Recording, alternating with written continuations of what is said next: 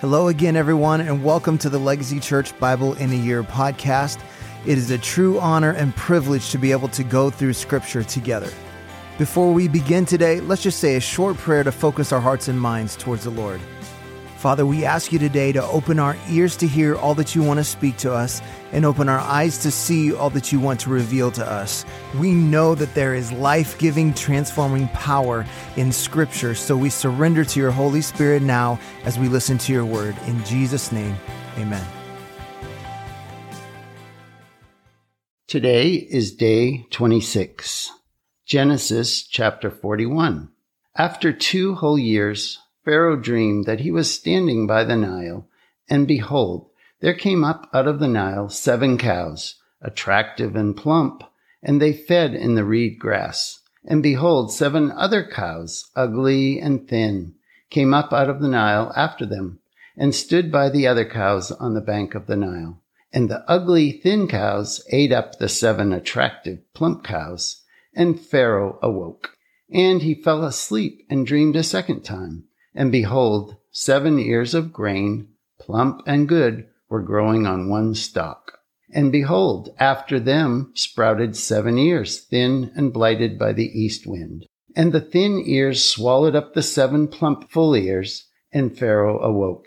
And behold, it was a dream. So in the morning his spirit was troubled, and he sent and called for all the magicians of Egypt, and all its wise men.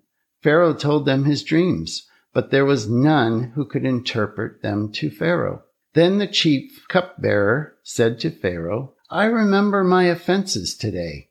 When Pharaoh was angry with his servants and put me and the chief baker in custody in the house of the captain of the guard, we dreamed on the same night, he and I, each having a dream with its own interpretation. A young Hebrew was there with us, a servant of the captain of the guard. When we told him, he interpreted our dreams to us, giving an interpretation to each man according to his dream. And as he interpreted to us, so it came about.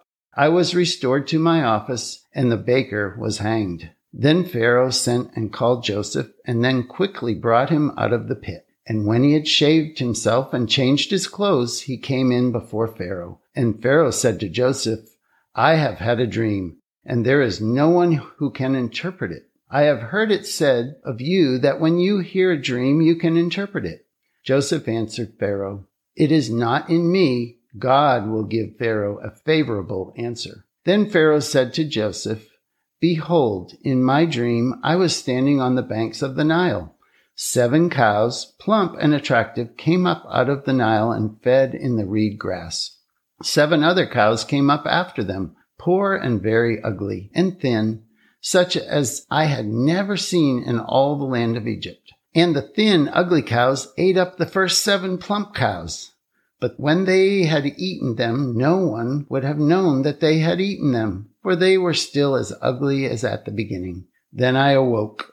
I also saw in my dream 7 ears growing on one stalk, full and good. 7 ears, withered, thin, and blighted by the east wind, sprouted after them. And the thin ears swallowed up the 7 good ears. And I told it to the magicians, but there was no one who could explain it to me. Then Joseph said to Pharaoh, The dreams of Pharaoh are one. God has revealed to Pharaoh what he is about to do. The 7 good cows are the 7 years, and the 7 good ears are 7 years. The dreams are one. The 7 lean and ugly cows that came up after them are 7 years, and the 7 empty ears, blighted by the east wind, are also 7 years of famine. It is as I told Pharaoh. God has shown to Pharaoh what he is about to do. There will come 7 years of great plenty throughout all the land of Egypt. But after them there will arise 7 years of famine, and all the plenty will be forgotten in the land of Egypt. The famine will consume the land, and plenty will be unknown in the land by reason of the famine that will follow. For it will be very severe.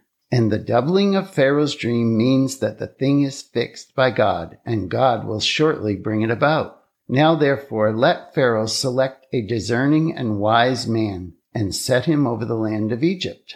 Let Pharaoh proceed to appoint overseers over the land and take 1/5 of the produce of the land of Egypt during the 7 plentiful years, and let them gather all the food of these good years that are coming and store up grain under the authority of Pharaoh for food in the cities, and let them keep it. That food shall be a reserve for the land against the 7 years of famine that are to occur in the land of Egypt, so that the land may not perish through the famine.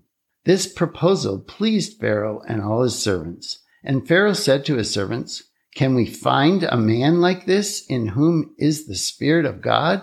Then Pharaoh said to Joseph, "Since God has shown you all this, there is none so discerning and wise as you are.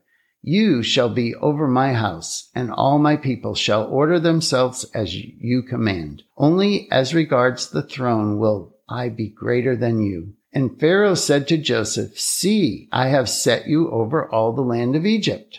Then Pharaoh took his signet ring from his hand and put it on Joseph's hand and clothed him in garments of fine linen and put a gold chain about his neck. And he made him ride in his second chariot. And they called out before him, "Bow the knee." Thus he set him over all the land of Egypt. Moreover, Pharaoh said to Joseph, "I am Pharaoh, and without your consent no one shall lift up a hand or foot in all the land of Egypt." And Pharaoh called Joseph's name Zaphenath-Paneah, and he gave him in marriage Asenath, the daughter of Potiphar, priest of On. So Joseph went out over the land of Egypt. Joseph was 30 years old when he entered the service of Pharaoh, king of Egypt. And Joseph went out from the presence of Pharaoh and went through all the land of Egypt. During the 7 plentiful years, the earth produced abundantly, and he gathered up all the food of these 7 years which occurred in the land of Egypt, and put the food in the cities. He put in every city the food from the fields around it, and Joseph stored up grain in great abundance, like the sand of the sea, until he ceased to measure it, for it could not be measured. Before the year of famine came, 2 sons were born to Joseph. Asenath, the daughter of Potiphar, priest of On, bore them to him. Joseph called the name of the firstborn Manasseh, for he said, "God has made me forget all my hardships and all my father's house." The name of the second he called Ephraim, for God has made me fruitful in the land of my affliction. The 7 years of plenty that occurred in the land of Egypt came to an end, and 7 years of famine began to come, as Joseph had said. There was famine in all lands, but in all the land of Egypt there was bread. When all the land of Egypt was famished, the people cried to Pharaoh for bread. Pharaoh said to all Egyptians, "Go to Joseph. What he says you do." So when the famine had spread over all the land, Joseph opened up all the storehouses and sold to the Egyptians, for the famine was severe in the land of Egypt. Moreover, all the earth came to Egypt, to Joseph to buy grain, because the famine was severe over all the earth. Genesis chapter 42. When Jacob learned that there was grain for sale in Egypt, he said to his sons, "Why do you look at one another?" He said, "Behold, I have heard that there is grain for sale in Egypt. Go down and buy grain for us there, that we may live and not die." So 10 of Joseph's brothers went down to buy grain in Egypt. But Jacob did not send Benjamin, Joseph's brother, with his brothers, for he feared that harm might come to him. Thus the sons of Israel came to buy among the others who came, for the famine was in the land of Canaan. Now Joseph was governor over the land. He was the one who sold to all the people of the land. And Joseph's brothers came and bowed themselves before him with their faces to the ground. Joseph saw his brothers and recognized them, but he treated them like strangers and spoke roughly to them. "Where do you come from?" he said. They said, "From the land of Canaan to buy food." And Joseph recognized his brothers, but they did not recognize him. And Joseph remembered the dreams that he had dreamed of them. And he said to them, "You are spies. You have come to see the nakedness of the land." They said to him, "No, my lord, your servants have come to buy food. We are all sons of one man. We are honest men. Your servants have never been spies." He said to them, "No, it is the nakedness of the land that you have come to see." And they said, "We, your servants, are 12 brothers, the sons of one man in the land of Canaan. And behold, the youngest is this day with our father, and one is no more." But Joseph said to them, "It is as I said to you, you are spies. By this you shall be tested, by the life of Pharaoh. You shall not go from this place unless your youngest brother comes here. Send one of you, and let him bring you your brother while you remain confined, that your words may be tested, whether there is truth in you. Or else, by the life of Pharaoh, surely you are spies." And he put them all together in custody for 3 days. On the 3rd day, Joseph said to them, "Do this, and you will live. For I fear God. If you are honest men, let one of your brothers remain confined where you are in custody, and let the rest go and carry grain for the famine of your households. And bring your youngest brother to me, so your words will be verified, and you shall not die." And they did so.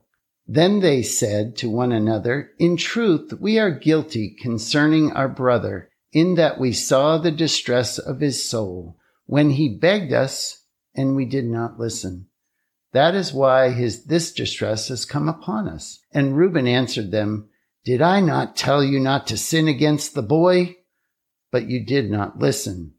So now there comes a reckoning for his blood." They did not know that Joseph understood them, for there was an interpreter between them. Then he turned away from them and wept. And he returned to them and spoke to them.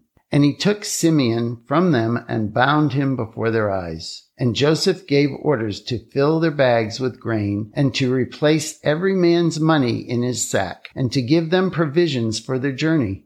And this was done for them. Then they loaded their donkeys with their grain and departed. And as one of them opened his sacks to give his donkey fodder at the lodging place, he saw his money in the mouth of his sack. He said to his brothers, "My money has been put back. Here it is in the mouth of my sack."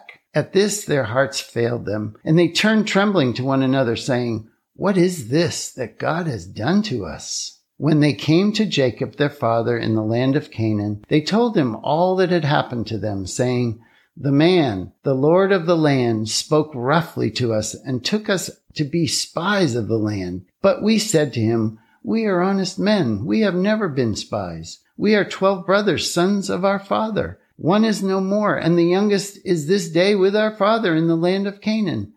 Then the man, the Lord of the land, said to us, 'By this I shall know that you are honest men. Leave one of your brothers with me, and take grain for the famine of your households, and go your way. Bring your youngest brother to me. Then I shall know that you are not spies, but honest men. And I will deliver your brother to you, and you shall trade in the land.' As they emptied their sacks, behold, every man's bundle of money was in his sack. And when they and their father saw their bundles of money, they were afraid. And Jacob their father said to them, 'You have bereaved me of my children. Joseph is no more, and Simeon is no more, and now you would take Benjamin. All this has come against me.' Then Reuben said to his father, 'Kill my 2 sons, if I do not bring him back to you. Put him in my hands, and I will bring him back to you.' But he said, 'My son shall not go down with you, for his brother is dead, and he is the only one left. If harm happens to him on the journey that you are about to make, you would bring down my gray hairs with sorrow to Sheol.'" Well, thank you for joining us today on our Bible in a Year audio podcast. I want to encourage you to take what you've heard today and apply it into your life, to be a doer of the word and not just a hearer only.